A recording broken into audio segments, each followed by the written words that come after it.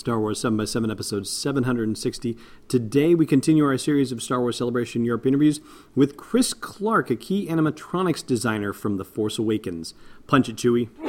Hi, I'm Amy Ratcliffe from Full of Sith, and you're listening to Star Wars 7x7, the only daily Star Wars podcast.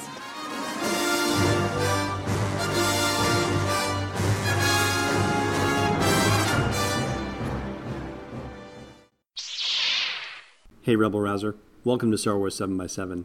I'm your host, Alan Voivod, and if you have the DVD of The Force Awakens, or you have the online version that comes also with the bonus features and whatnot, there's a bonus feature called Crafting Creatures, which is all about the Creature Effects Workshop headed up by Neil Scanlon, and the amazing things that they did for Maz Kanata's castle, among other things. So there's that scene in The Force Awakens where Finn is trying to hook up with the Crimson Corsair and first make Qui-Gold, whichever it is, and take off and get away from the First Order and everything and all that.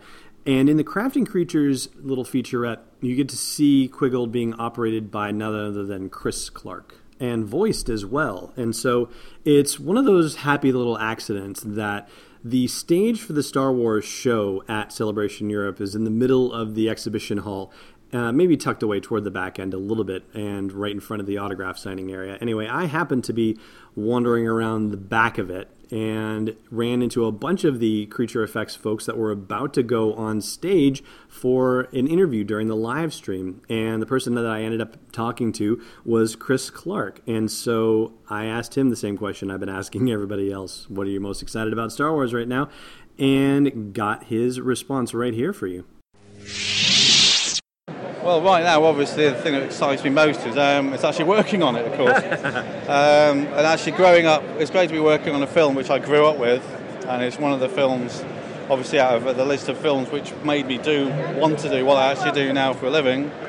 And it's great to be actually involved now in the films which are being made now, which I feel are more in line with the originals, if you understand what I'm saying. Yeah. I think, there's certain things in the prequels which are of quality, but I just feel the films we're making now are definitely more of the original films, and it's great to be building all practical effects and puppeteering the practical effects and designing them, and actually just being involved as a one-to-one way. It's fantastic. Was that a field that you felt like was possibly not exactly dying on the vine, if you will, but was certainly in sort of a regression prior to working on The Force Awakens and other films? Maybe it's coming back a bit. Well, I've never actually had a quiet time in my career. So excellent. I think there was just maybe a bit less work, and maybe I don't want to put myself in this group, but the better people kept working. But it is nicer to be just considered and involved more, and actually involved more. Actually, just I don't know. Rather than just being a very quick close-up, quick shot, we're actually being featured more, and that's something that started to go away. And I think this is a good way to springboard it back, to show people that we can still build these effects, and you've just tend to forgot that we can do this stuff. Okay. Which so it's great for us. Are you working on Rogue One and Episode 8 as well? Yeah, well, I worked on Rogue One, and we're wrapping Episode 8 in about 5 days' time. Then I get a few weeks off, and then we're straight into Red Cup. Straight into what? Straight into Red Cup, episode 8.5. Oh, interesting. Oh, okay. And I can say nothing else about it. Fair enough. I won't press you any further. But thank you so much for the time. I really appreciate it. You're all welcome. Thanks very much indeed. Have a good day. All right, there you go. Chris Clark, key animatronic designer for The Force Awakens. And we've got more fun interviews coming this week. Stay tuned. Hey, Rebel Rouser. You're listening to this podcast. Maybe you'd like to listen to a Star Wars story, too. Luckily, we've got just the thing for you. We've partnered with Audible to give you a free download and a free 30-day trial of their awesome service.